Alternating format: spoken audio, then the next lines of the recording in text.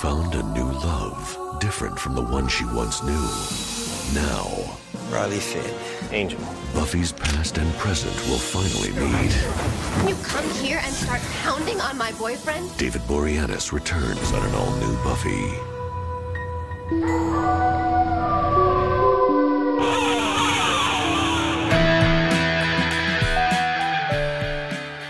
Welcome to the Box of Gatrock, also known as If the Apocalypse Comes Beat Me. This is a weekly-ish podcast about Buffy the Vampire Slayer, where we take a look at each episode according to its original air date 20 years ago. This week's episode is Season 4, Episode 20, The Yoko Factor. We'll be talking about plot. We'll be talking about characters. And we'll be talking about Spike's ability to completely dismantle all of our friends, which is characters again, but spoilers abound for this episode, every episode before it, after it, the comics, and possibly even other shows and movies. Bloody hell.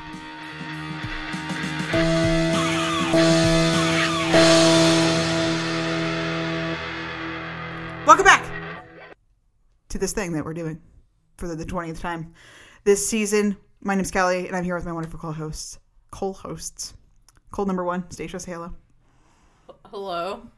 Cold number 2, Daniel, say hello. Okay. Ow. Where did you get that idea? Ow? I'm not joining If the Apocalypse Comes Beat Me.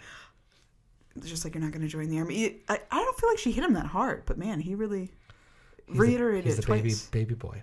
He's a little baby boy going to the army. We are here to talk about Season 4's Episode 20, the Yoko Factor, which originally aired on May 9th of the year 2000. And it was written by Doug Petrie, Daniel's favorite writer. This is the 6th of 17 for him for the series. The last one was This Year's Girl, and the next one will be No Place Like Home, which is a Season 5 episode 4 or 5. It's when we find out that Dawn is the key, basically. No, our friends don't find it yet. Isn't it like every episode we figure out Dawn is the key? It feels like there's multiple episodes where Dawn's the key. It is find it out. Kind of a theme of the season. Yeah, for sure. Cool. Directed by David Grossman, 5 of 12 for the series for him. Last one was Superstar. Next one will be Real Me. That's Season 5, Episode 2. Hey, what happened in this episode? Do you know what happened in this episode?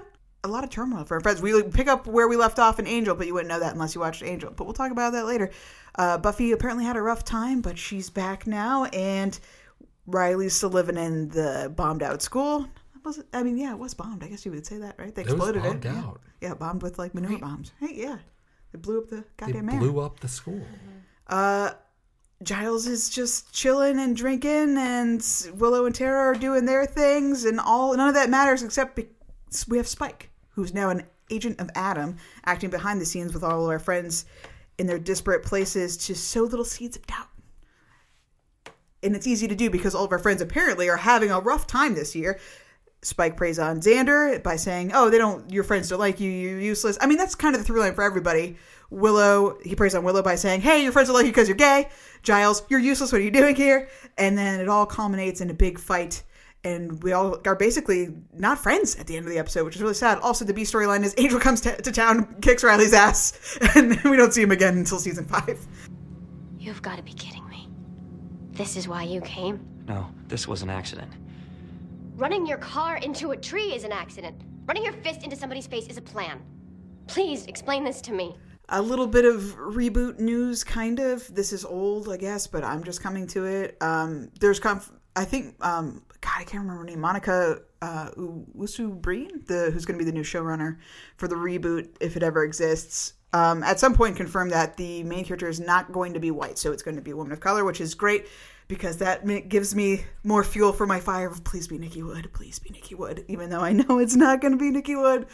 That would be amazing. Anyway, and also everybody's on board. Of course, James Marsters like, I'll be a weird old man in it if I need to be. Basically everyone except for predictably Sarah Michelle Gellar is like, I'll do it. Why not? I'll do it. Anthony Stewart Head, like everybody's like, sure. Yeah. And I don't think that they want them to be in it. Like, I don't think they're going to be a part of it, but you better fucking believe they're going to be cameos. Like, why don't they be cameos? Yeah. So I'm just excited that it could, I'm still trying to keep hope alive that maybe it will be Nikki Wood. But I know it won't be, but maybe it could. Did you guys know that in my listening to Dolly Parton all week, that was the other thing I was going to bring up, my last bit of news. Was a secret executive producer of Buffy the Vampire. What the fuck? Now, I don't know why this happened, but for some reason on the internet, this blew up. Thing exploded. and like how did it I was hear about it? unknown As I'm forever, listening to and why the whole internet grabbed it. I mean, when you hear it, you freak out, and I get it. So that's why it spread. But like, why now? The company's defunct. Like, they haven't done anything in a million years. I think it, and you can't find Sand Dollar Entertainment anywhere. The name Sand Dollar Productions belongs to a completely different company now. And the last thing that I can find for sure that they produced was Angel. Like, 2004 was the last time they did anything, presumably the last season of Angel. So, yeah, anyway, Dolly Parton co-founded the Sand Dollar Entertainment. She has a bunch of different... See, but he co-founded it. She wasn't hands-on, but she was writing the checks, right? So, like... But, of course, like, all the internet thing is just like, did you know Dolly Parton and Buffy the Vampire Slayer? It's like, no, she's But they do have the same birthday. I know, which is fun. Which is adorable. I love that. Yeah. So, wild that happened. I'm sure if you were part of the internet during this time, which is April of 2020, you, too, already knew that. So, cool news for us. All right. We're here to talk about the Yoko Factor. Let's fucking focus. Stacia, how did you feel about this episode of television? It's okay, I guess. Okay, all right. Tepid response. Daniel, how did you feel about this episode of television? I don't know. First, I didn't like it. Then I did. Sweet.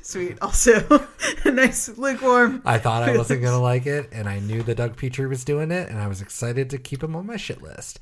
And then that final scene with all of our friends, it was very harrowing, and I really enjoyed everybody being upset and Buffy leaving. I really did. I thought it was going to be a nice kumbaya moment at the end, and she just fucking bounced. No, you said you wanted to go. So let's go. All of us. We'll walk into that cave with you two attacking me and the funny drunk drooling on my shoe. Hey, maybe that's the secret way to killing Adam. Buffy. Is that it? Is that how you can help? You're not answering me. How can you possibly help?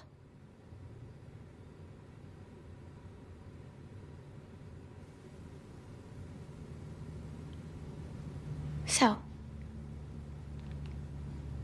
I guess I'm starting to understand why there's no ancient prophecy about a chosen one and her friends. If I need help, I'll go to someone I can count on. She sure did. And everyone's really sad. And I think it sets up the stakes for Primeval, which it is fun. You know, I mean, Riley's ridiculous. But like, and so I hope that it's more to it than I'm reading into. But like, they set up a lot of nice pieces for a final. So the Riley thing's interesting because I go to this weird source. The BBC had this little cult trivia side website thing. Anyway, there's a Buffy archive on it, and they did a lot of interviews with Doug Petrie at the time, so there's cool little snippets about every episode. But they are reviewing, it's basically an archive of their reviews real time as it was airing in England. So, because a lot of the seasons, I think they either aired the year after or maybe even a couple of years after the fact. So everything for them is delayed. So we already knew basically everything that happened when they're getting it for the first time. So during this episode, the people that reviewed it for the BBC on that site were like, holy shit, maybe Riley was a double agent the whole time. That'd be kind of cool. And I was like, oh, sweet, sweet babies. No, that's not it. It's just like he's got a part robot. Kind of thought. I mean, that'd be cool, right? Like, yeah. So. I mean, would it be cool? No, I don't think it would be cool. Maybe like a layer. He could have a layer. He just. And he is a double agent later. But his boyfriend's dead. I know, he's real sad. So that's what it is. He's like in grief, and he goes. Yeah, it's my boyfriend's dead, and you're gonna be in trouble, Adam. Hey, yeah. My boyfriend's dead.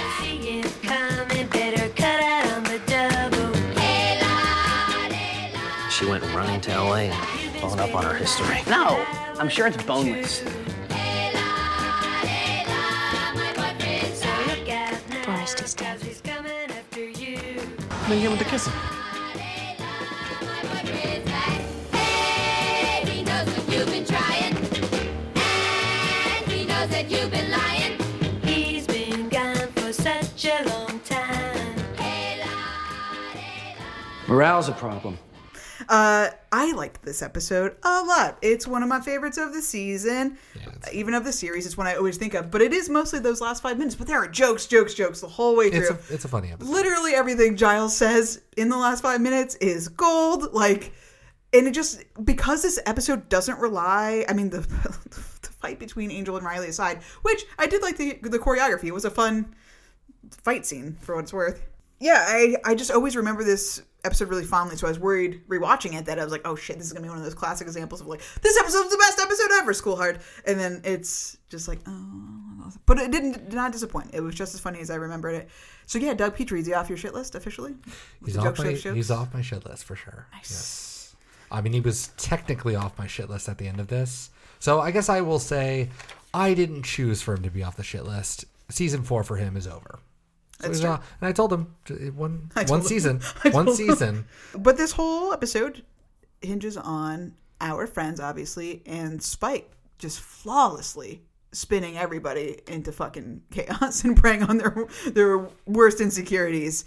And I'm always going to love that about when we don't do the monster thing and it's like it's all about our friends. That's always going to be a good episode. It's a recipe for success most of the time. So in that vein, I just kind of wanted to go through and discuss how Spike is able to manipulate our friends.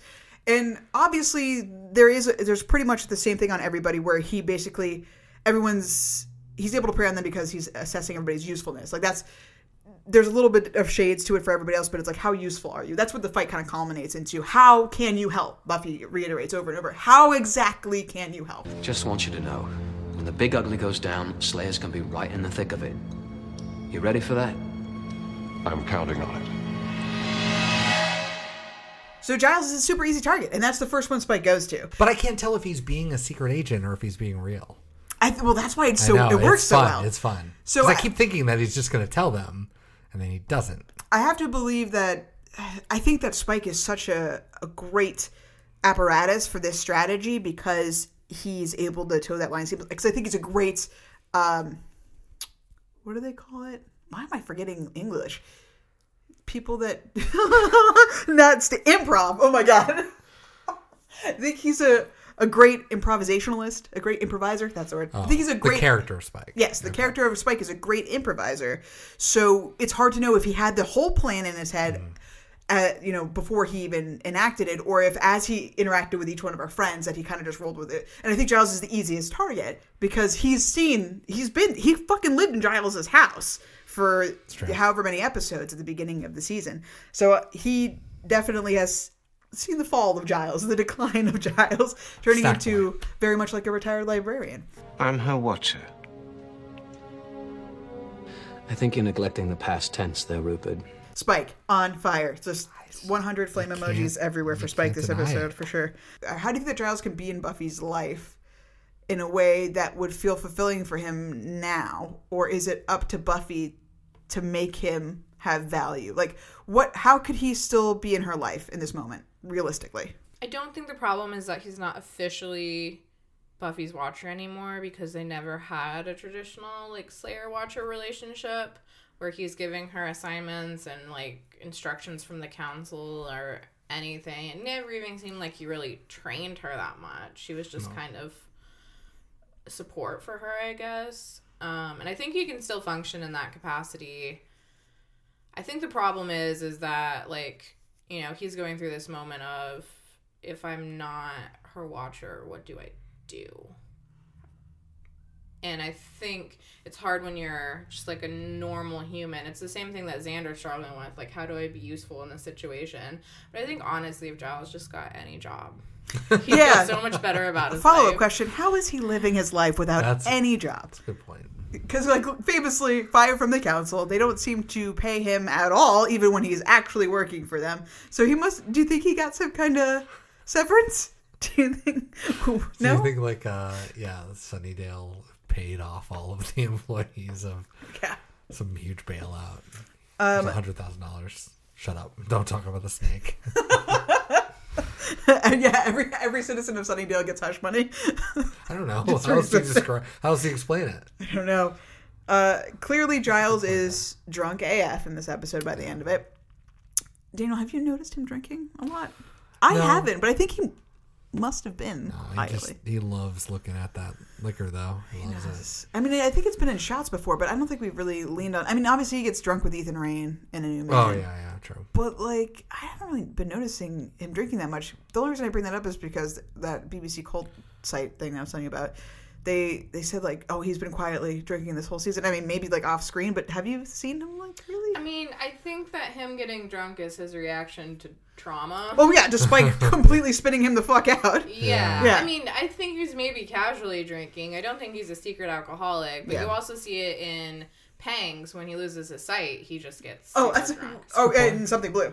Yeah. Something Blue. Yeah. But even in Bangs, he was drinking too. I think he's been subtly drinking. I don't know if it's in a reaction to anything. It's just kind of his vibe. I'm fucking bored. And in a follow up to that, should he have kept drinking even though all these children were in his house the whole day? I mean, they're not children. They're all adults. They're all adults. I don't know, man. I feel like I don't care what the government says. No, they're adults. Of course, he should keep drinking. I mean, they're all adults. Yeah. Do what you want to do. And they can decide if they don't want to be with him, right? So, like, Giles, I assume, is going to make a 180 and be Mr. Sober Boy. But, you know, if he doesn't, he doesn't. Yeah. I'm sure that they're old enough to live with the results of that. I just keep trying to think of, like, if I had a person in my life. I mean, I've had friends that are older, but I don't know. Their relationship is... I mean, it's a weird relationship to begin with. He's just an old guy. Yeah, I mean, it's weird. It's a TV show. It's true. Can't poke any more holes in that. I could have gone straight to the Slayer, you know. I cut you in, let you pretend you're actually in charge. Now you've got to wait for Red's permission to finish the deal. As soon as we see what's on the discs. Hey, it looks like gibberish. Gibberish? They're encrypted. Oh, wonderful. Can you fix them? Crack a government encryption code on my laptop? Easy is really difficult. Why? You're not exactly the whiz these days either. God, I'm never going to get paid. I am a whiz. Well, she is a whiz. If ever a whiz there was. I just need some time. No, I just heard you weren't... Your mate said you weren't playing with computers so much. Into the new thing. What new thing? You know, you two. The whole Wicca thing. They were talking about that? Can we get back to business here? I've got a deal at stake. What did they say? Talking about, you know, it's a phase. You'll get over it. What? Who said that? Was it Buffy? Because you know what she means. No, she was defending you. Because Xander said you were just being trendy. Trendy? I don't know what they were going on about. Person wants to be a witch, that's their business. Willow and Tara, my favorite people. That I feel like, even though I talked about them all last episode, I could just keep talking about them. I can't stress enough how fucking important they are to my life. They've sent me into a lesbian spiral. I'm rewatching the L Word again. You don't need to know that, but here we are. Anyway, so, Willow and Tara, they are in the Matrix. They are decrypting files. That Spike has brought them. They are in the Matrix. I forgot all about that. How could you forget? I did. I mean, it's not green, so it's not beating you over the head, but Jesus Christ. I mean, that's not a thing. Has anyone ever seen a screen do that? Yeah, no, not a thing. I'm just saying, it doesn't make any sense. He started in the Matrix, but he never left town. If only the internet were so cool. Spike gets there and sees that Willow and Tara are so close. In fact, the way they show affection is by lightly... Tara just touches the ends of her hair. But even before that, we got a little bit of talking about the dorm sitch. And she's like, oh, right, we're not even roommates anymore. Yeah. You know, and I think all of these, Giles to the side, all of the rest of them really laid it out themselves, even before Spike had to walk in and ram a truck through it. Yeah. It's like they've already laid out, as if it wasn't clear throughout the whole season. But here we are. And I think that the scene between them in the dorm... The kitten and Allison Hannigan. What the fuck? Is there something cuter in the world? I don't know. Oh, I love you, Miss Kitty Fantastico. I think that the scene between Tara and Willow in the dorm is great because they are, like you said, they're already talking about how distant they are.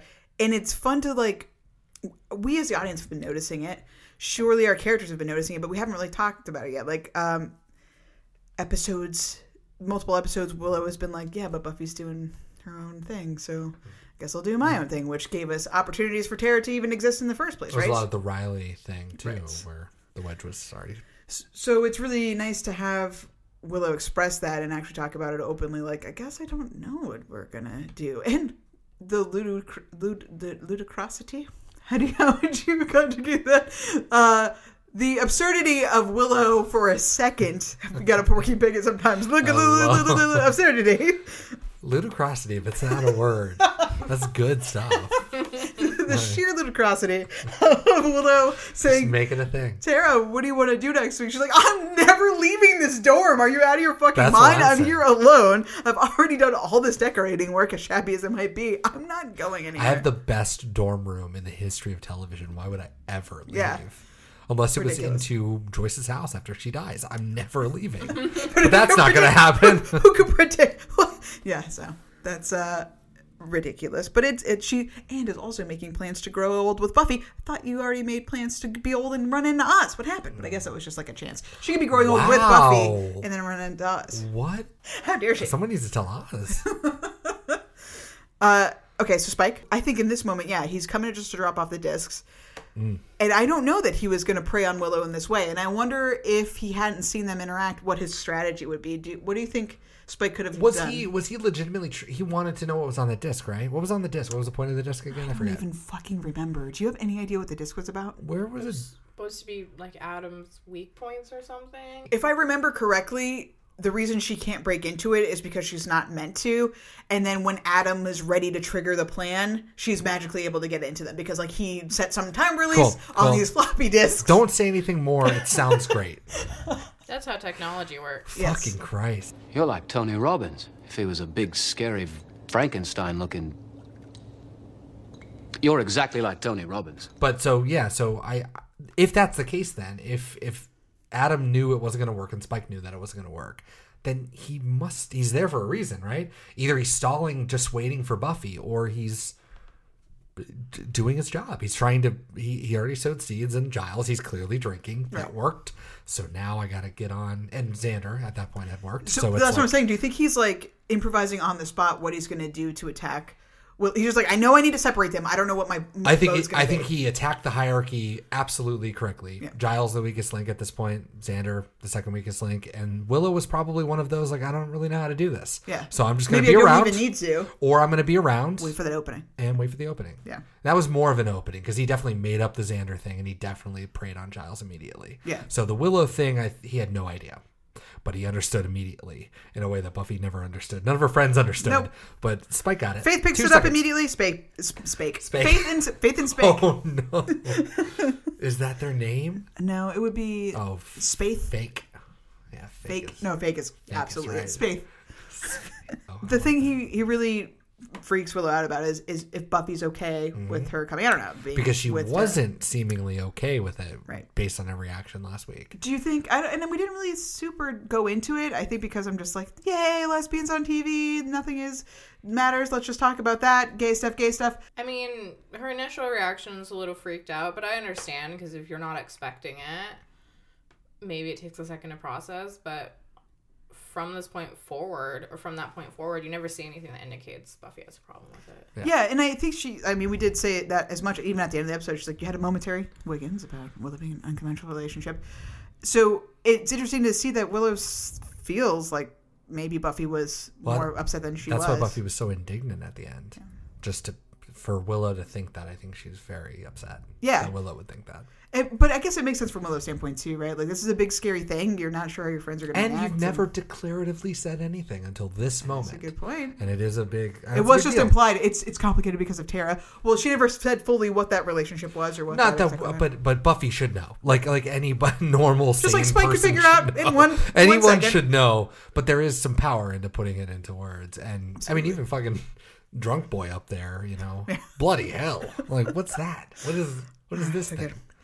The other thing that Willow brings up during the fight at the end is that she thinks that Xander and Buffy are closer. It's like, you two are the two who are the two. I'm the other one. Why do you think Willow would think for a second that Xander and Buffy are closer than her and Buffy? I have no idea.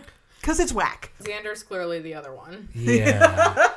Willow, by the nature of her relationship with Tara's, maybe felt a little alienated from the group. Just like, Xander has his girlfriend here all the time. Buffy has her boyfriend here all the time. And I'm just me. I'm, the fifth wheel in every fucking situation because I can't have my girlfriend here. Or I'm not even with anybody. Yeah. I'm not even with anybody. When Spike said, a person wants to be a witch, that's their business. That was the best part. Because it's just, the implications are so good. And I love that they know it instantly what each other's talking about. It's just, fucking Spike. Yes. Wonderful. We can move on to Xander. Can you believe this? Like I'm some sort of useless lunk. It happens that I'm good at a lot of things. I help out with all kinds of stuff. I have skills and stratagems. I'm very... Help me out. He's a Viking in a sack. Terrific. Xander, I feel like I don't need to ask you a lot of questions about this, Stacia, because you stated many times the lack of usefulness coming from Xander and how... Fired from Starbucks. Fired from the sex phone line. Phone sex line. The sex phone line. What's that? Obviously, the weakest spot for Xander is his usefulness to the group. Now, again, Buffy somehow ridiculously tries to point out, Willow, like, what exactly can you do? It's like, hello, Xander even just said my superpowered friends go do superpowers because Willow also has superpowers. Like, but what does Xander bring to the group? Nothing. As you've said time and time again, he could be useful. So what do you think in the fight against Adam, since that's the discussion we're having at the end, what do you think that Xander could do in this situation to help fight Adam? Die. Oh my god. No one can do anything to help fight Adam. I think that's supposed to be the problem with him, is he's just so overpowered that even Buffy isn't a match for him. Like, I mean, that's been our interactions with him so far. I don't remember how he dies, so legitimately, I don't know what Xander does. I almost don't want to tell him. I don't know. Let me. I'm just gonna say it if I'm wrong. It's worse. They than all you become think. computers, right? You're not wrong. Yeah, I mean, you are wrong, but they all do become something. Yeah, they all become the one. Basically. Yeah. Okay. Well, we've already entered the Matrix. They become the one. They're all Neo. Keanu Reeves cuts them down. That's great. Okay. Yeah, I do. I kind of vaguely remember like the ending being really intense, where they're all like chanting the same thing or something. Okay. Yeah. All right. I vaguely recall, but Xander is basically just part of the group. He doesn't do anything. Yeah, he's like they're all each part of the Slayer. Somebody's the hand, somebody's the heart, somebody's the mind, and the other one's the spirit. I think. And which one is he? The heart? I think something dumb like that. He should be like the pinky toe. And then Giles is the eye, Buffy's the hand, and Willow's the spirit. I would think. That's how it goes. Anyway. What's Tara? Rude. She's not dead. Invited. Just like, oh. I mean, I think the bigger insecurity, because clearly this is not a flaw that Xander sees any need to fix, because of course not. Starting here to the end of the show, he doesn't. I think the bigger flaw is he's insecure that his friends are going to college and he's not. Like, he's made a different life choice. He did say that even this time. Yeah. He straight up said, like, fired from Starbucks, fired from the phone sex line. Like, I'm just failing. I'm living in my mom's basement. I don't think it has anything to do with his ability to help Buffy, because he's never been able to, and he never strives to be able to in the future. No. This is stupid. Stupid. So you finally had the guts to say it to my face. I didn't say you were stupid. So stop being an idiot and let me fix this. Speaking of getting fired from Starbucks, what do you think he got fired for? Drinking the coffee instead of making it. Too many wisecracks. Yeah. Wearing his Hawaiian shirts. I don't know. Pick one. I mean, I did find that Buffy's question, how can you help me, or like, how can you help the mission, or however she's phrasing it, is really unfair and disingenuous, because clearly her friends have helped her. It's been the one defining feature that's helped her survive. As Spike laid out too to Adam. And not that I am the first person to come running to Xander's defense, but he is the reason why Buffy is alive right now, because he's the one that pulled her out of the water and gave her CPR and brought her back to life. Stacia will never let anyone forget that Buffy died in the Buffy first died season. in season 1. Buffy fucking died, you guys. Have you listened to Prophecy Girl? Just go wait till listen to season that 5 episode. happens, when I keep reiterating this every episode. Buffy fucking died. Xander, you're one of my best friends. You and Willow. Well, Willow's not looking to date you. Or if she is, she's playing it pretty close to the chest. But, like, all of the successes that Buffy has seen has never been solo. She's always needed help from them, whether it's, research help from Willow and Giles, or magic help from Willow and Tara, or just emotional support from Xander, because I really do think he kind of does act like the, like, ballast in their group, where he's just, like, the steady one, I guess. Which sucks, but it does suck. You could have a better one, but so it's completely unfair for Buffy to say, what can you do, what do you bring to this group? Like, I'm the Slayer and I stand alone, and I understand it to a certain extent, but also, like, again, the defining feature for you and why you've outlived everyone, why you've done better than Kendra and Faith, and why you've lived so long, is that you have your friends supporting you and watching your back. So I found it really frustrating. Also, like, clearly you're using Willow's magic on a fairly frequent basis. So just scream, how can you be helpful to me to Willow? And then Willow be like, I don't know, I can't do computers. It was infuriating. Yes. And that's how fights go. You just get irrational and you're like, y'all fucking suck. Also, I'm the fucking Slayer, shut up. Yeah. I mean, I think the one thing that we haven't mentioned, because we show the others feeling, disparate from Buffy and, like, kind of on their own paths, like Willow having our conversation, like, I don't know if we're going to be roommates or whatever. Yeah. You get that moment where Buffy gets home from LA and she's had a terrible time and she goes to her dorm room and she clearly just wants to talk to Willow and Willow isn't there and she just lays in her bed alone. Yeah. Like, it's sad. Not just that Buffy's leaving Willow. Willow's also leaving Buffy. Yeah. Like, she's also alone and she's just like, if you're not going to help me, if you can't be here for me, like, I can't choose to opt out and you all can. Like, I need to be able to do this on my own because I don't have any guarantees you're going to be here. That's a great point. There is no payroll here. You are, that's a good point. And that would be a frightening position to be in, too.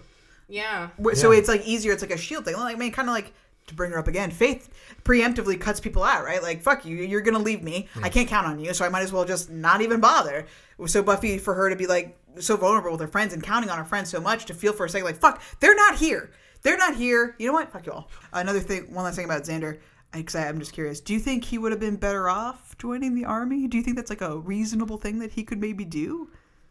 I mean, his military knowledge in the past has been useful. It's been useful. I feel like the military, if you're in the army, they already have that knowledge. So how much use is it?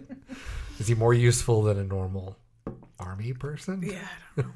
I mean, I definitely think there are ways that Xander could find to make himself useful to the group in that sense if he wanted to. Which we've talked about multiple times. Yeah. But I could see him, a listless guy with no real direction. He feels alienated from his friends already. Fuck it. Like, why not? So many people do that. But listen, unfortunately, I would just say, I hate to bring it up, but the comics, when he becomes General Xander, like, there's something that happens militarily that I think he is well suited for that. I think he just wants to be told what to do. Totally. And if he just has a direction. Well, that's why Buffy being a general is really useful for him. Yeah, fair enough.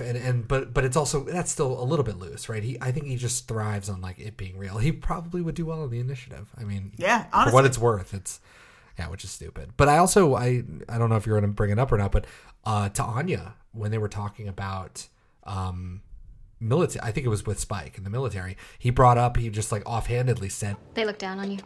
And they hate you. So, I mean, you're sowing the seed right there of everybody, they don't want you in the group either. Mm-hmm. So even though Anya sort of separates herself, and I guess Tara does too, there's a belief amongst Anya, at least, I'm sure, where she's like, yeah, they don't want me around either. They probably think it's weird that I'm always here and Willow can't bring anybody, which I think reinforces everything. Yeah, that was a really shitty comment. It was a shitty comment forget to where say. He's just like, and they hate you, and like the venom he says it to her is just like. But I think that's kind of that's the driving force, and I think Spike at that time in his crypt, I think was like, yes, 2 and 1. Success. I wasn't even trying for Anya, but all right, fucking Xander, of course, is going to be the one to bomb this one. So wonderful. I have someone in my life now that I love. You don't know me anymore, so don't come down here with your great new life and expect me to do things your way. Go home. And then the big four-headed, shouldered, billowy coat king of pain of it all. Buffy, Riley, and Angel. So that's how we start the episode, right? So might as well get into my Angel update. It's time for an Angel update. Perfect. Now we don't have to make any other music. So this episode picks up directly after the events of Angel episode 19, which is the second part of the 2-part episode, the first one being 5x5 episode 18. So basically, instead of the episode of Angel being directly after Who Are You, it happens 3 episodes later in the episode 5x5, episode 18 of Angel. So basically, Faith she dematerializes, go to another universe, I don't know, is gone, and then suddenly it shows up, none of that's actual canon. I'm just real. Like, okay. She's not there, but then shows up at a bus station in LA. Sure. And is immediately... Because she was riding a fruit truck away, right? That's she rode it to the East Coast, maybe, and then rode it back? Who knows? Because she's gone for 2 weeks and then shows up in LA. But whatever. Her adventures... And we don't know how elastic time is. Like, there's not necessarily a one-to-one on what week it is in Angel in LA. It is 3 hours away, guys. So it's basically a different planet. Yeah, they're not on the same time or anything. As soon as she gets out of the bus, basically she's scooped up by Wolfram and Hart, who want to use her as a tool to assassinate Angel. She stalks him a little bit and decides to... Angel walks around in the daylight so much on that fucking show. I just want to say it's ridiculous, inconvenient. And I get it. We need him to be in the day, and your hero can't be around in the day, and that kind of sucks because that's where things happen. Anyway, she has a little crossbow. She goes. The Angel, I think Wesley and Cordelia are walking through this fucking courthouse. I don't even know where they are. Wesley's here at this point. Oh yeah, Wesley's here. Great. By the way, Wesley's back, guys. Oh, Doyle's dead. Sorry, Doyle's dead. Cordelia now has visions. Wesley's back. He's a rogue demon hunter. He showed up in all weather, and he got over that phase really quick. Yes. But anyway, so now our new friends are Angel, Wesley, and Cordelia. Our new old friends. The old friends. They're walking through a courthouse. Faith appears out of the crowd with a crossbow, shoots it at Angel while he's walking away, and he somehow, because he's super vampire, turns around immediately and catches it before it hits him. Of course. So now we know, oh shit, Faith's back. Rogue Slayer, she's here. Oh shit. So they go back to Angel Investigations to recon and to investigate. At that moment, Angel calls Giles and says, Faith is here. And he's like, funny story, I already knew that. She kind of already fucked up our whole lives down here. Gotta go. So Angel's like, I'm drunk. Yeah. Thank you so much for calling me. I haven't spoken to anyone in 2 weeks. The kids don't come by anymore. The kids so cool. So he's like, okay, well, we got to do something about Faith. Meanwhile, remember our friends, our Wetworks watcher friends from the council, Weatherby and Fuckface, Helicopter Boys. Yes. They recruit Wesley, former member of the council, never you forget, say, hey, we want you to tranquilize Faith so we can capture her and do stuff. We don't know. He's like, on one condition, that you don't hurt Angel. And they're like, we don't work with vampires. And it's a whole very melodramatic bullshit thing. Wesley goes to Faith to confront her. Oh, how the turntables turn. Faith captures Wesley and tortures him, straight up tortures him, cuts him up, takes glass, cuts him up. So Faith's still great, okay. Yeah, Angel comes to rescue Wesley.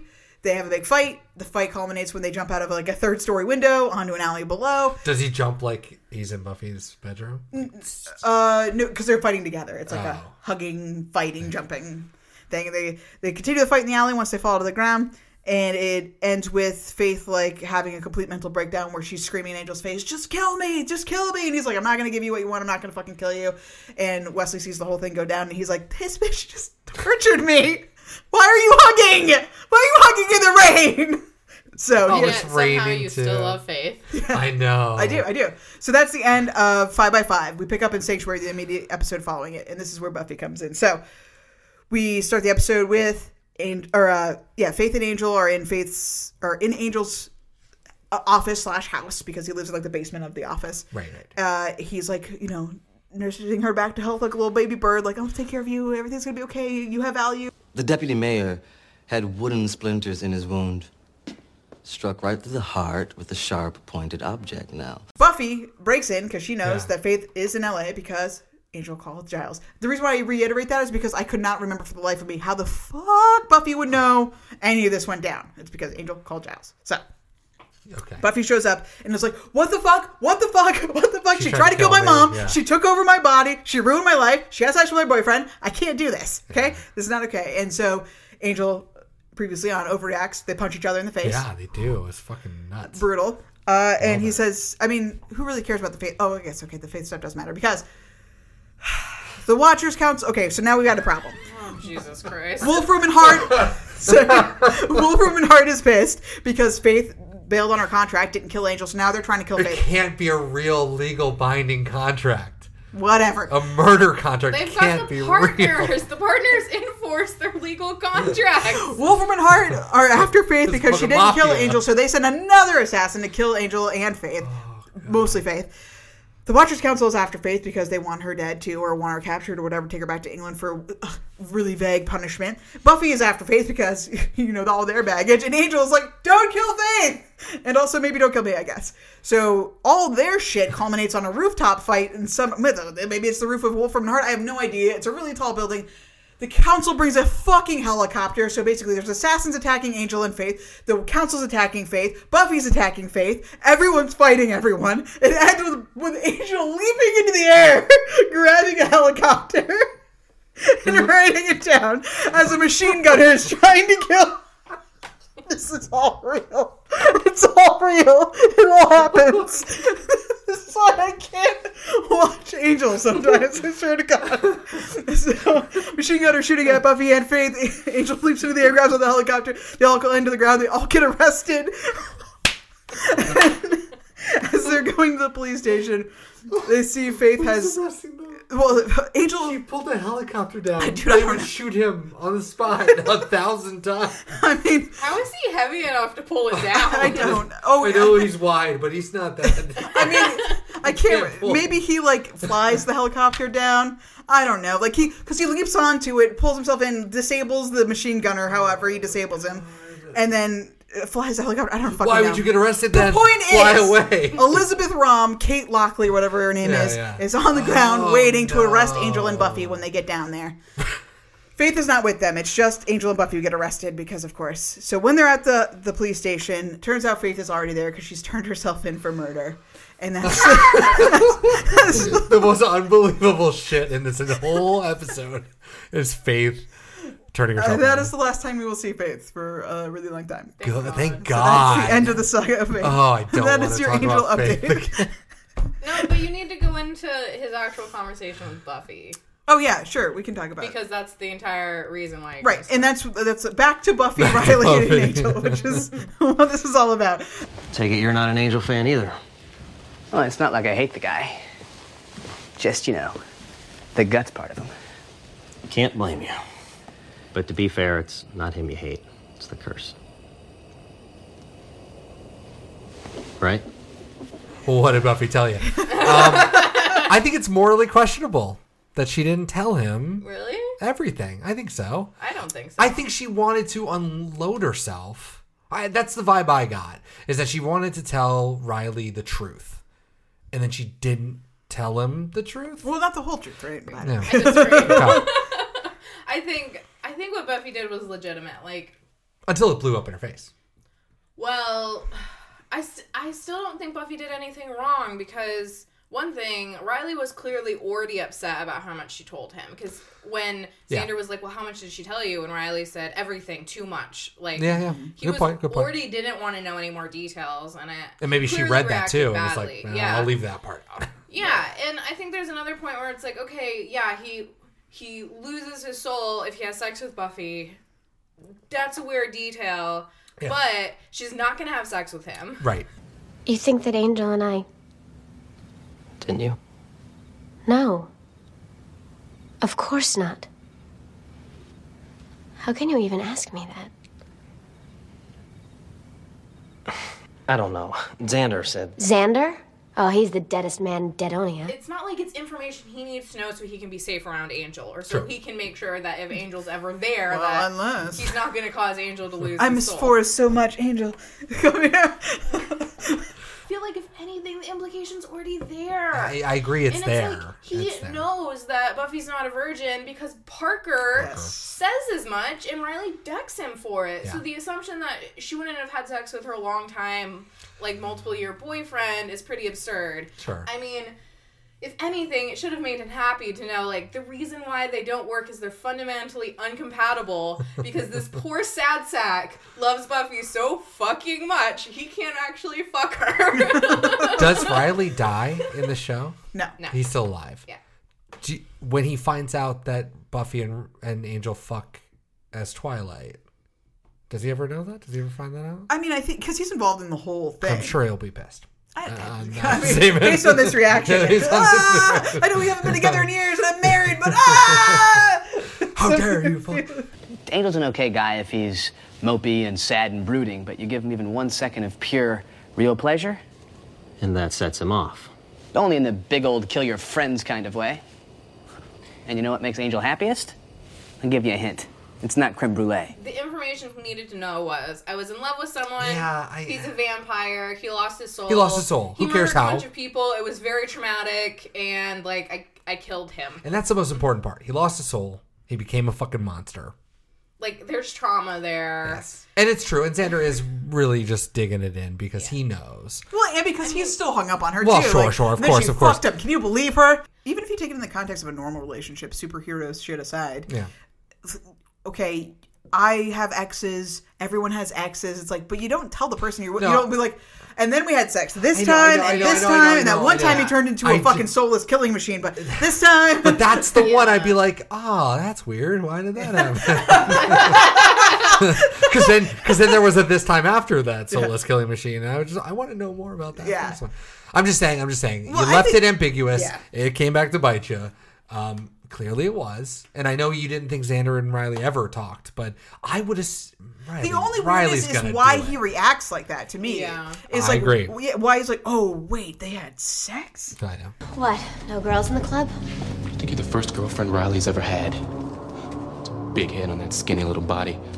No, you're just the first one to get him to commit treason. None of it makes sense, because if anything, you think that he would feel superior to Angel, because he's like, look, man, you gotta have sex with her once, and I have sex with her once a day. I boned her for a whole episode. We almost died. Great. We were going either up or down into some dimension. You wouldn't even understand, you dumbass. That's the way the jealousy thing doesn't make sense, because if anything, like, you should look at that and think that's really tragic. Yeah. And it seems like you would then feel more secure, like, clearly this is a dead end. Like, they've made the decision, they've made, like, the realization this doesn't work because of this. Yeah. And that's where maybe it would have benefited Buffy for her to disclose it all. Like, look, man, we had sex one time, and I literally can't be with him. I cannot be with him. He just seems so unstable, though. Yeah, that's the only way it makes sense, is that the whole time they're having this conversation, she's, like, having to stroke his ego and be like, it's okay. Don't worry.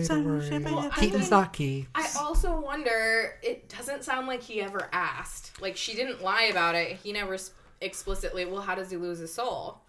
You just like, and then he lost his soul. Moving on. Yeah. True. So, like, in my head, I envision a conversation where she's like, I need to tell you some things about my past. And he's like, okay. Angel lost his soul.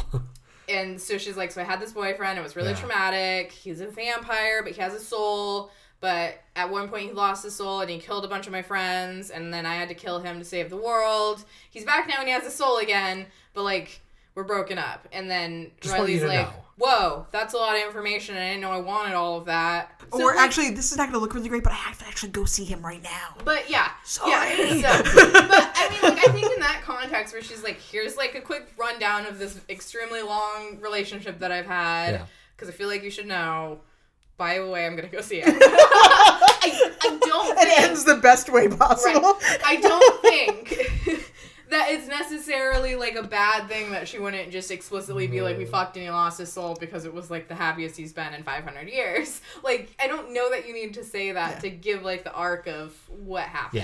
Yeah. Because I think, to a certain extent, them having sex, the reason that he loses his soul is kind of irrelevant to the entire arc of the story. Like, it's no less impactful at what he did, right? Like, it doesn't change the end. I mean, if anything, it's, like, incredibly tragic to think about Angel loving her so much and then not being able to be with her. Yeah. And if Riley spiraled out thinking, I don't love Buffy that much. Yeah. I don't lose my soul when we have sex. Well, like, I don't know that I that I could. That would be the thing that would make me lose my soul is Buffy. Yeah. Like, I don't know if that's my weakness, and maybe that means I'm not good enough for her. Like, if you had that moment, I like this little. That would be a lot more fun than him being like, I'm not as strong as Buffy, and also she had a vampire boyfriend. But he loves her so much he can't think straight. King of pain, and girls really like that. Oh man, yeah, and we he's know so insecure. We know he didn't ask any questions because she walked in beat up to fucking back, and he didn't say a goddamn thing. Yeah, don't care. Don't know where you've been. Don't care. For a Slayer. God. So just we talked a lot about Riley and Buffy, and that's good. But I wanted to say something about Buffy and Angel. Now, famously on this podcast, we don't give a fuck about Buffy and Angel. I think this is my favorite Buffy and Angel moment. Probably this and Forever.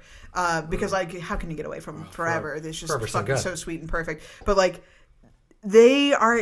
It's so believable. This is the only time to me this relationship has ever felt believable because they are adults. They seem I feel like I've interacted with my exes like this. This is like such a relatable and real conversation. They between walked two out people. on Riley too. Like, I'm not leaving this room. All right, we'll leave. Not moving a muscle.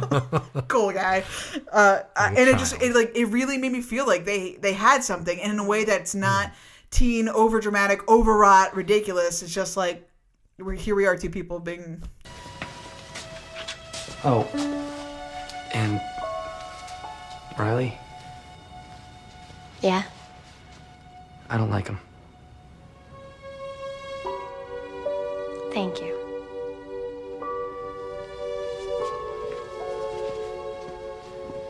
Well, we've said multiple times that we like Angel without Buffy so much, and it's so cool to have Angel without Buffy with Buffy is such a neat dynamic, and I think it plays so well. I think Boreanaz is funnier in this episode than he's ever been on an episode of Buffy. Agreed. And it's just And Angel's so a funnier good. show. It's Angel on Buffy. Getting to do which those is goofy great. things, yeah. Yeah. I don't particularly love this episode. It does have a lot of jokes in it. The one scene that does stick out in my mind when I think about season 3 is the scene with Angel and Riley and Buffy in her dorm room, and then the conversation Angel has with Buffy afterwards. I think it's really nice to see, like you said, it feels like a really real moment that you would have with an ex. Mm-hmm.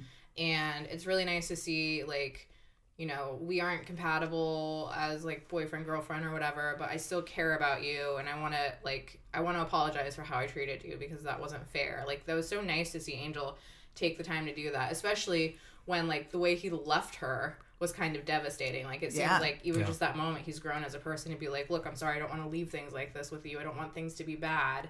I find really refreshing, especially juxtaposed with Riley, who's beginning his spiral out into, like, darkness. It's really nice to see Angel, and he actually feel like a steady point of reference to be like, oh yeah, like, this is where Buffy is coming from.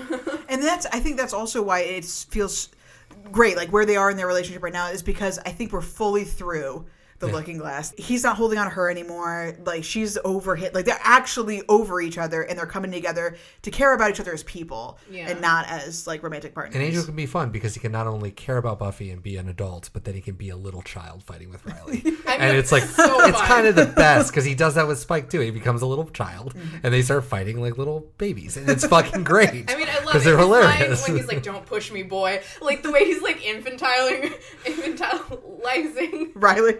Because it's like, yeah, I mean, he's a 300-year-old vampire, and he sees this, like, tiny little college boy, and he's like, don't push me, boy. And I just, like, love the dynamic that they have, and it's so fun, and it's like, you know, you don't even know who I am to Buffy. And like, Riley held his own, which I don't agree with, because that doesn't make any sense canonically. No, but for him, in terms of, like, what it's supposed to feel like with the betrayal, it was well done, because you're supposed to think he really fought hard for Buffy, because they really have a thing. And then I mean, also, Angel had just killed, like, 8. He didn't kill them. He did seriously previously injure them. He did just do like an 8-on-1 fight before Riley took him out without even breathing. But Riley, of course, could hold his own. I mean, it's the same Xander problem. How does Xander all of a sudden fight people? Because we need him to, damn it. Damn it. Wow, that chip in your head means you can't even point a gun? How humiliating. Doesn't work anyway. It's a fake. Can't even point a decorative gun? We've been doing a lot of yelling, but let's do even more disorganized, random, chaotic yelling. Stacia, do you want to yell first? Unnecessary to have Giles playing guitar, especially right after. Is it? Is it? No. But I do love that he was so engrossed in playing the guitar that he did this, like, squeak scream when he realized that Spike was in the room. Would you still remember me? Well, I must be traveling on now. There's too many places I've got to see. And if I stay here with you, girl, things just couldn't be the same. 'Cause I'm as free as a bird now. You know, for someone who's got Watcher on his resume, you might want to cast an eye to the front door every now and again. Freebird, Leonard Skinner. I was waiting for the solo. Yep. He never got to it. Yeah, I don't know if it's going to go as well on the acoustic. And he didn't have his rock earring in, I pointed out. We know now that Giles, when he's ready to rock, he pops the earring in. He did not so have you're it. thinking he would have this is a practice gotten sesh, right up to okay? that and then just stop, put the earring in, grab the electric Oh, guitar. God. That's done.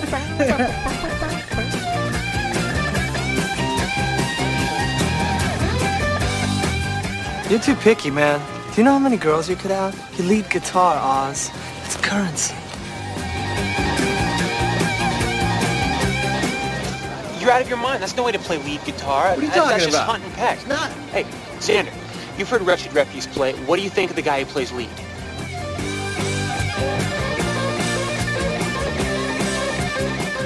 I gotta learn an instrument. Is it hard to play guitar? Not the way I play it.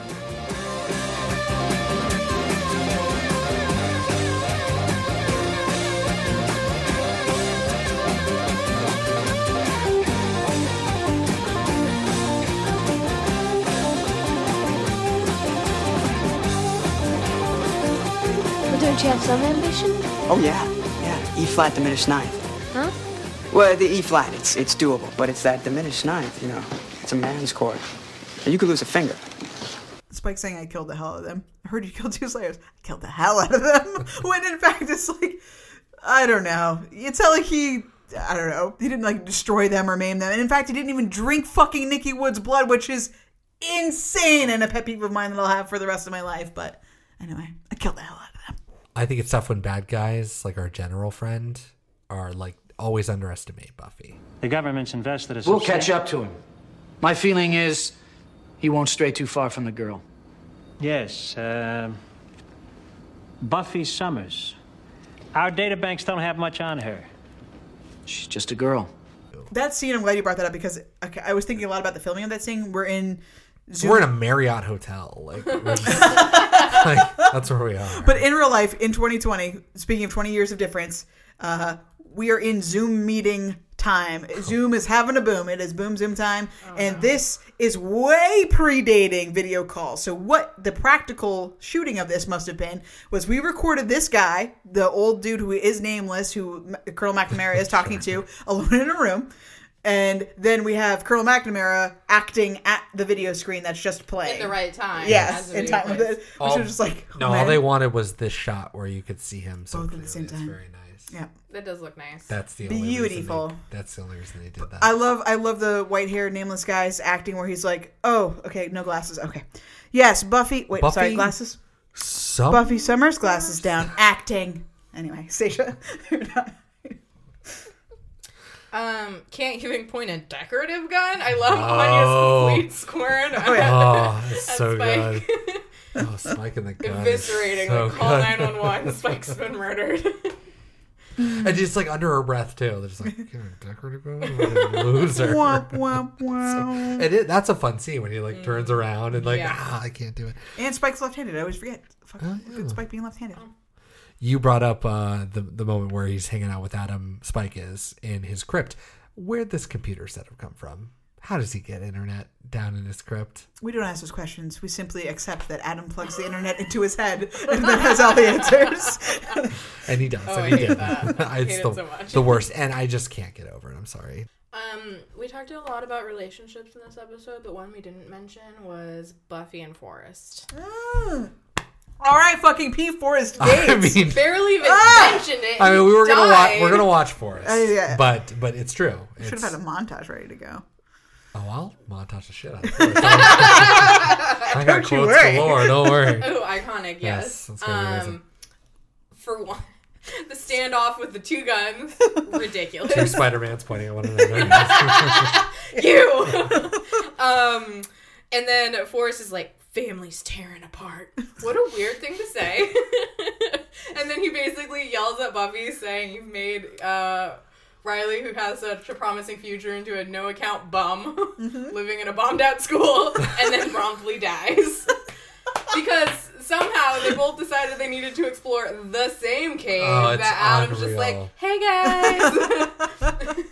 And this cave that it doesn't exist and never will come up again. See, that's what I'm saying. It's not a crypt. It's a cave. It's a separate entity. It's fucked up is what it is. Not easy to reach. It's remote. You could have done this anywhere else. It's so weird. Buffy's like, I gotta go hunt Adam. Walks immediately to the cave that he's at. Forrest is like, hey, I'm here to hunt Adam. They go into the cave, not looking for Adam, and just have a fight together. Like, worst idea ever. Sorry, Forrest. Sorry, Doug Petrie. Better, buddy. That's a rough look, Doug. Yeah, that was not great. At least we'll see him again. We will, which I'm stoked for. No. I don't care. I need to see him again. Even as a robot, I'm fine. Because he's dead. He's dead. He's dead. Gone. Yeah.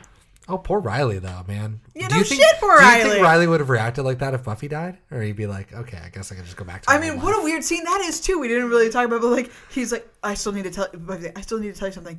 Forrest is dead. And he's like, I have to go. I have to leave. And then goes straight to Adam, right? Yeah. Like, So we find out a little bit in the next episode that he's like kind of brainwashed and maybe Adam activated his chip conveniently at the same time. But no, like his reaction was, and I get it. Again, my boyfriend's dead and you're going to be in trouble. Like he immediately was like, I know what I'm going to do. Avenge my boyfriend's death immediately. I don't even care. That's a great point. Would he go, wait, you said it. Buffy. If that happened to Buffy, would he immediately go to beat Adam up? Probably. But that's how we know he loves Forrest because he's like, I'm going to go kill the motherfucker that killed my boyfriend. Goodbye. I have to go do something now. Goodbye.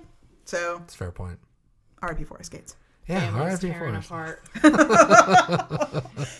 Don't worry, I put this red wire on this cell phone, so now I can track everyone's movement, so no one will know where I am, Buffy. Definitely not in your dorm room is a place where the Initiative would look for me, Riley Finn, who was a former member of the Initiative. I've got this red wire now.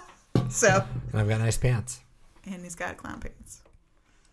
I've never seen Xander wear those pants. We've never seen Xander wear those pants. We will never see Xander wear those pants. Xander is a friend of Spike's. Sir, no, sir.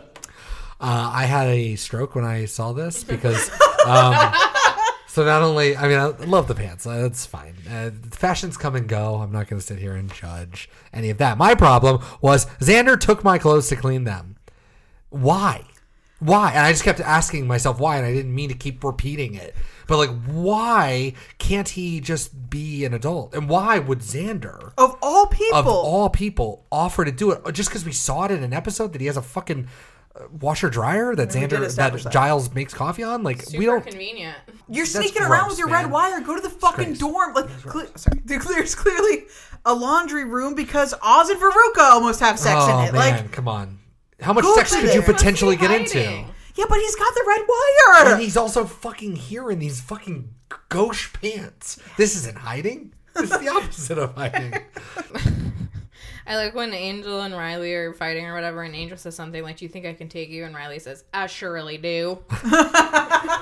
All we love is just kind of basic, like, Western drawl. Just like so absurd. Why in that moment is that like the most badass thing you can just say? I mean, it's not a great line. It's not. But I think maybe that's even a testament to how the realism of the show, right? Like in that moment, you want to say something cool, and he's like, "I surely do." Shit. David, I was going to say, "Let's tango." Fuck. Yeah, again, basically everything that Giles said during the last 5 minutes of the episode is fucking gold. You forget, sir, Alfred had a job. Yes. Fort Dix laughs hysterically at itself. And bloody hell. I mean, it's just the absolute best thing. Yeah. That's all I got. Willow, up until this point, has only come out to Buffy. So she's only feeling weird and touchy about Tara in regards to Buffy. But then she just screams it in front of everyone she knows.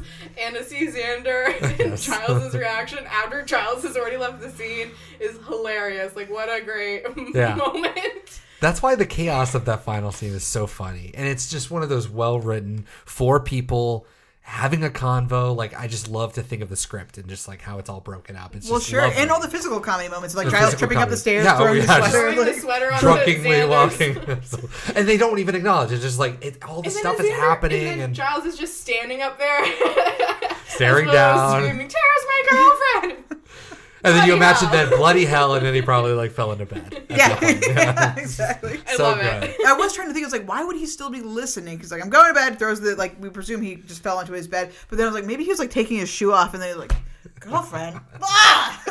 Amazing. And the best part is that no one brings it up again. Yeah. Like, after that moment, that is it. That's all we get. It's like, and now everyone knows, and no one gives a shit. And that's exactly what you want. No one gives a shit. Beautiful. And finally, Yoko Ono. So the whole episode, the Yoko Factor, is about Yoko Ono. We get a great quote from Spike. You were successful. Easier than I thought it'd be, too. You're sure? I feel it in my bones. It's, call it the Yoko Factor. Don't tell me you never heard the Beatles. I have. I like Helter Skelter. What a surprise. The point is, they were once a real powerful group. It's not a stretch to say they ruled the world. When they broke up, everyone blamed Yoko. But the fact is, the group split itself apart. She just happened to be there. Yeah, the CBS reported at the time of the Beatles breaking up, they said, quote, "The event is so momentous that historians may one day view it as a landmark in the decline of the British Empire." The Beatles breaking up. Holy shit. Yoko Ono is still alive. Yeah, I know that. Okay. Oh, I'm sorry. This isn't for you. Yeah, maybe This is people for our out there are audience. like, I know that. Why are you telling me? I love that.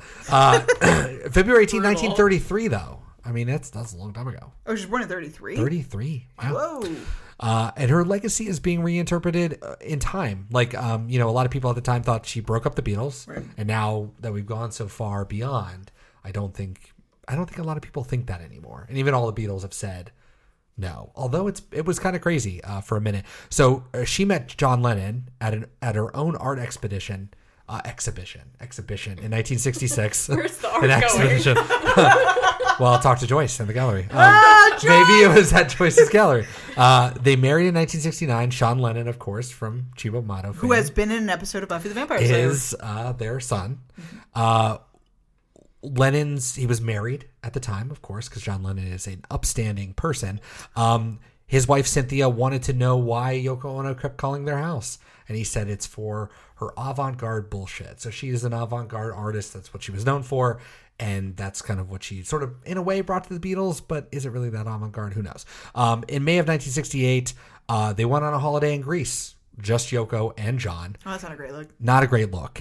They spent the night. They recorded two versions of the album, Two Virgins. Have you seen the cover of that? That's John and Yoko naked, just standing there awkwardly.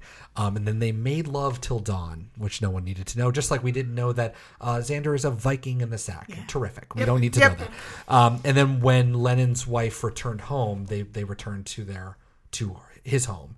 And Lennon and Yoko were there, and his wife walked in, and Yoko says hi, which is not a great look. Lennon wrote, "Happiness is a warm gun," not about heroin, which is what everyone thinks it's about, but about being horny for Yoko Ono. Nice. Just give me one more shot in my veins, that kind of stuff. Gene Simmons will literally co-op that and make a whole song about his love gun. Yeah. Tough stuff. And you might remember their bed-ins where they sit in bed. And then they protest the Vietnam War. Yeah, whatever. Recorded "Give Peace a Chance" together. They wrote "Give Peace a Chance." That song, right? Lennon said before he died that his biggest regret was giving McCartney co-writing credit for that when it was just him and Yoko doing it. But at the time they were still in the Beatles, so that was the thing. Lennon wrote the song "The Ballad of John and Yoko" about this time, which is a great song. Lennon changed his middle name from Winston to Ono. But they wouldn't allow him to use it on official documents because that was his Christian name. I don't know why exactly the British government said no to that. They were like, you can call yourself whatever you want to, but they denied his request to change his name. I don't know why, but when Ono was injured in a car accident, they brought in a bed during the recording sessions for Abbey Road. So she was sitting there. She ate one of George Harrison's digestive biscuits. I don't know what that is. It's just a cookie. It's just a shitty cookie. It's like a graham cracker cookie. He was pissed, and he was over it at that point. He's like, "How dare you, my fucking cookies? this is bullshit." And apparently, she just, had little things to say about the recording process. So I think that grated on everyone's nerve, and I think created like the conditions for what was to come, the animosity between them. So then they eventually broke up. They both released an album under the Plastic Ono Band. John's is more famous. He had the song "Mother," "Working Class Hero," "God." Famously, the God is "I don't believe in magic." Sorry, Willow. I don't believe in I Ching. I don't believe in the Bible. He also doesn't believe in tarot. Hitler, Jesus, Kennedy, Buddha, mantra, Gita, yoga, kings, Elvis, Zimmerman, or the Beatles. "I just believe in me." Yoko is how the song ends. That's a big song. It's a great song. They separated for a bit in the 1970s, and then apparently Paul McCartney was the one that sort of brought them back together. He really loved his son Julian. It's really sweet what he says. He said, quote, 90% of the people on this planet resulted in an unplanned pregnancy. Sean is a planned child. There's the difference. So he had a son before Julian who was unplanned. Sean was planned. That's the difference. But I do love Julian. I don't love Julian any less as a child. He's still my son, whether he came from a bottle of whiskey or because they didn't have pills in those days. Cool. Lennon was murdered by Ono's side on December 8th, 1980. Well, I'm really glad that we have reassessed Yoko Ono's legacy as we were coming like slightly less sexist in our older ages as human beings, because there was the instant patriarchal misogyny of just like fucking bitches, they ruin everything, which is why it was easy to blame Yoko Ono at the time.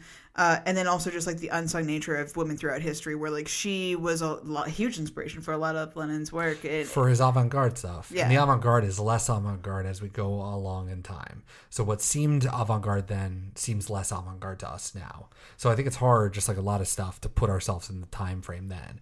Because she was a marginal artist. And a lot of stuff that John did was marginal. But it became more mainstream just because he's a Beatle. So it's tough. So it sort of pushed the avant-garde into the mainstream too. But it's true. And I think that all of the Beatles would say later that we hated one another at that point. Sure. And Yoko was not really a factor. Well, then you also have like the infidelity angle too. So then you would have probably women at the time being like, they all were. How dare you fucking do that to Cynthia, right? Like that's. Oh, sure. So there's a lot of reasons to hate Yoko, fashionable or unfashionable, at the time, and that like it's cool that we can reevaluate and reassess. Well, and eventually it's all come around. Sean is great friends with Julian, the two kids from John Lennon, and it was like 2005. There was like they went to one of Julian's art expeditions or something, and Cynthia was there for Julian, and they showed up, Sean and Yoko, and they all like had a picture taken, and they were all, seemingly friends with one another. So after all this time, I mean, that was 15 years ago, but I mean, they're all still alive. Yeah. So I don't know. You can only hope that time has healed all of these wounds, just like time will heal Riley's wounds. Yeah, bringing it back to Buffy. It's just funny that Sean Lennon was in an episode of Buffy. That's very funny. Because he was part of Chiba Mano. It's amazing. Really. Drove from Paris to the Amsterdam Hills, talking in our beds for a week. The news people said, say what you're doing in bed. I said, we're only trying to get us some peace. Christ, you know it ain't easy. You know how hard it can be. The way things are going, they're gonna crucify me. We're a real podcast, in case you didn't know. You can find us everywhere at Beat Me Pod. That's Twitter, Tumblr, Instagram. If you're a person who likes music, like Yoko Ono and shit, put a Yoko song on there. Fuck yeah. Why not? We have a whole playlist that contains music from any of the episodes of Buffy the Vampire Slayer that are available on Spotify, as well as songs that are used within our episodes here, and they're all collected in a beautiful little package that can be found at Beat Me Playlist for Podcast Fans Season 4 on Spotify. So check that out. That's not what it's called. Fun Time Playlist for Podcast Fans. Oh, Jesus. Season 4. Yeah. Beat Me Fun Time Playlist for Podcast Fans. Nope. Is that right? That's right. Season 4. Yeah, you didn't say that before. Fun Time. Fun Time. Fun Time. What kind of time You're do you the one think who it is? named it. Fun Time. Fun Time is so iconic. It's one word, too. But isn't it Reese Cupcake? No, God. Wait. Continue. Are you done? Also, there's no such thing as trivia. There's no such thing as group outings anymore. So it doesn't matter. It doesn't you don't need to know. But all that matters is that I need to be updated about my watches. Tell me what happened. I need to watch. Yeah, done. Xander Construction Outfit watch, no. Maroon Jacket watch, not in my lifetime. Force Escape for Riley watch, obviously. Oh, man. Buffy, no girls in this club. Forrest, you think you're the first girl that Riley's had? Yes, I do. I do think you're the first. Before them, there was only me, Forrest Gates. Yes, of course. Literally, the apex of the episode, Riley, there's no good way to tell you this. Forrest is dead. Oh, no. I have to go. I have to leave. Chips Ahoy, of course. Spike is trying to get out of that from Adam. Yeah, of course, that's the whole reason he's even his lucky. Absolutely in there. DeHoffen watch, absolutely not. You should lock the door. Yes, Spike. Quote, for someone who has Watcher in his resume, you might want to cast your eye at the front door every now and again. Iconic. Great shit. Which is why I casually mentioned. Because holy so shit. Good. He closes his eyes playing Freebird. I know you're into it, but it's come on, man. Come on. Sandy watch, of course not. Michael Wickett, Amy Goth watch. There is no Goth watching. Books a Million. I don't think anyone picked up a book. Streets Ahead. No. Nah, man. No one's going anywhere. The cave. crypt all of a sudden It's a isn't cave. Spike's crypt. So It's a cave in the woods. That's not a street. That's a trail. Jaws' biggest KO. Yes, alcohol. Brown liquors. We can certainly get that. It's fucked up. Wow, yeah, that's the biggest KO of the season is Giles getting shitty drunk and falling up the stairs. Cool. Bloody hell. Buffy, you can't go back alone. You'll never train with me anymore. He's going to kick your ass. Giles. The time has come to rank this sucker. Willow Hacks, we talk about the net. Oh, sweet Jesus, do we? Do we ever? Do some amazing text randomly scrolling through a screen hacking. Thank God for the Matrix. Gave it an 8. Giles also on encryption. Quote, whatever happened to Latin? At least when that made no sense, the church approved. The church approved. The church approved. So, speaking of Giles. Giles level of Giles, I gave him a 3. I just don't. This has got to be the lowest. You're such a you don't want The alcoholic most Giles. You don't want alcoholic Giles to be I a don't. part of your world. He but fucks up the canon. He is absolutely Giles as hell in he this is episode. crazy drunk Yeah. in the presence of people who are not Perfect. able to drink, who Perfect. are ostensibly in his care. He's Ripper. What do you he's explain? not, and that's why I gave him a 3. He's not even cool Ripper. He's just drunk. It's just a sad drunk. Yeah, That's also which is not Giles. it's part of Giles. He gets a 3, as much as it pains me because it fucks up my rankings, and I'm gonna have to live with that. But we'll talk about that in a second. Riley, all right, Riley ruins everything. We talked in depth about his reaction to Buffy sleeping with Angel because of fucking course she slept with him, you idiot. But I think on the whole, like, he handles it well, and even as fucking over the top as the I can't think straight because I love you so much or whatever line is. I gave him a 6 because I think he's still better than worse at this point. I think he should have asked why his girlfriend has a fucking gaping wound on her forehead, but like that aside, he Is it doesn't weird that actively Riley do never anything. cratered? When we started this season, we were like, I can't wait to know. give Riley zeros, but Turns it never out really turns it was out. season 5 all along. It was his short stint in season 5 where That he really really just colored everything. But maybe we'll come out of the first 6 episodes of season 5 like, wow, you know what? Actually, Riley, great. You know what this has done? I think so. This is a Riley supportive, positive podcast. Anyway, I gave him a 6. Okay. Monster of the week, I had to go with Spike. And because I had to go with Spike, fucking 10. Flawless. He was the only antagonist in this whole plot. I mean, like, Adam is there. He does kill Force Gates again, R.I.P. And he does it amazingly. So 10. I mean, the fact that he doesn't lay hands on a single person and is able to disrupt their entire dynamic. He didn't even get to see the fruits of his labor. That was very sad. Yeah, he missed the whole cool 5-minute fight. I like to think that he's just peering in the window. Relationship goodness or badness. I gave it a plus because Xander and Anya seem okay. Except they I gave hate it you. I gave it a plus. I think okay for them. For Willow and Tara being okay. I gave it a plus because Buffy and Riley, they came out of it okay. But everything else is garbage, so I gave it a 3. So, like, everything else is... We are in the worst place we've ever been as a group. The Scoobies are fucking falling apart. Is this the lowest ever? Yeah, it might be. So I think this is definitely the biggest drop. The only other thing I can think is maybe, like, Willow and Oz breaking up in Wild at Heart was... Nothing so far has been as not that it involves all of our friends that I can think of. Yeah. Episode specific. The most, in that vein, heartbreaking line of the whole episode... Starting to understand why there's no ancient prophecy about a chosen one and her friends. 10 out of 10. And that's what we ended. Our friends. No. That only gives it 40 points. And that hurts me because I do fucking love this episode. And I'm glad that rewatching it, I still feel ultimately positive about the whole thing. And the jokes are great. Spike is fantastic. But only 40 points, which puts it at 9 out of 20 for the series. For the season. So that's right above Living Conditions and right below Wild at Heart. Stacia, where'd you put this one? I put this 46 out of 76. Okay. It's below episodes from season 3, Beer Bad and The Initiative. Oh! And above Harsh Light of Day and The Freshman. Below Beer Bad. Nice. Oh, absolutely. That's a baller move. I can't pull that trigger. I thoroughly enjoyed watching Beer Bad this time around, and this is just, I don't care about it. And Beer Bad, like, honestly, is now an iconic episode in my mind. Moving forward, it's really good. It's up there with Bad Eggs. Well, you know what I'm really hoping for is to get in a conversation with people that aren't us that like Buffy and be like, Stacia, will you tell the people how Beer Bad is a good episode of TV? Will. Oh, I would jump up too and just be like, you don't know what you're talking about. Nice. I was you once. I do. Stupid. Was a fool. Exactly. All right, so 40. What did you say? 47? 46. 46. Yeah. 46. Right. Daniel?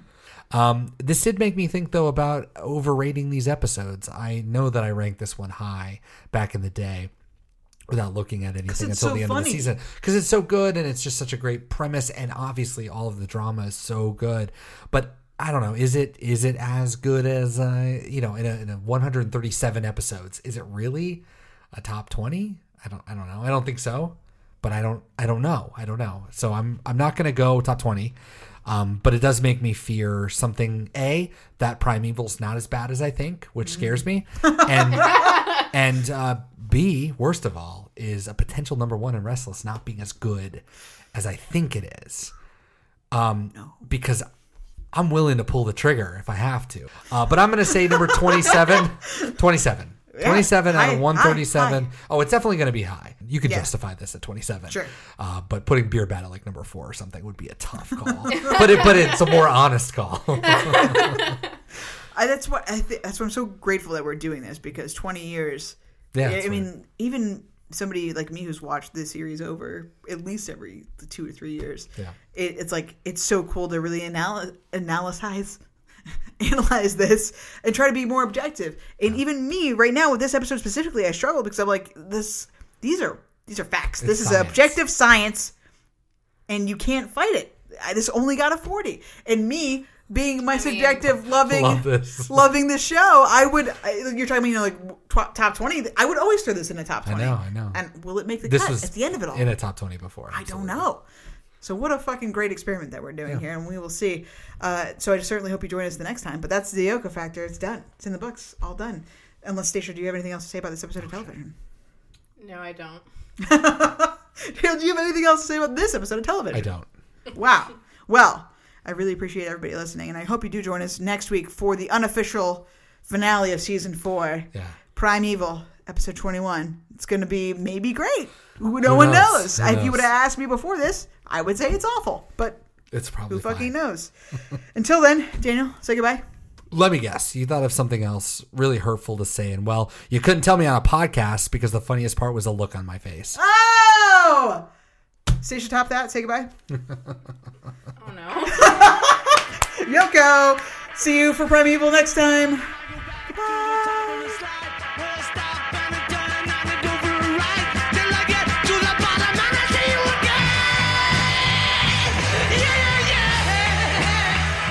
I know what you feel. Not likely. You feel smothered, trapped like an animal, pure in its ferocity, unable to actualize the urges within, clinging to one truth, like a flame struggling to burn within an enclosed glass, that a beast this powerful cannot be contained.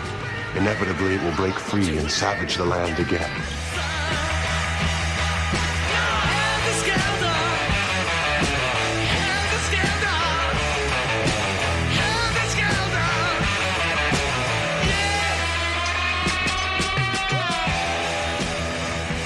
I will make you whole again.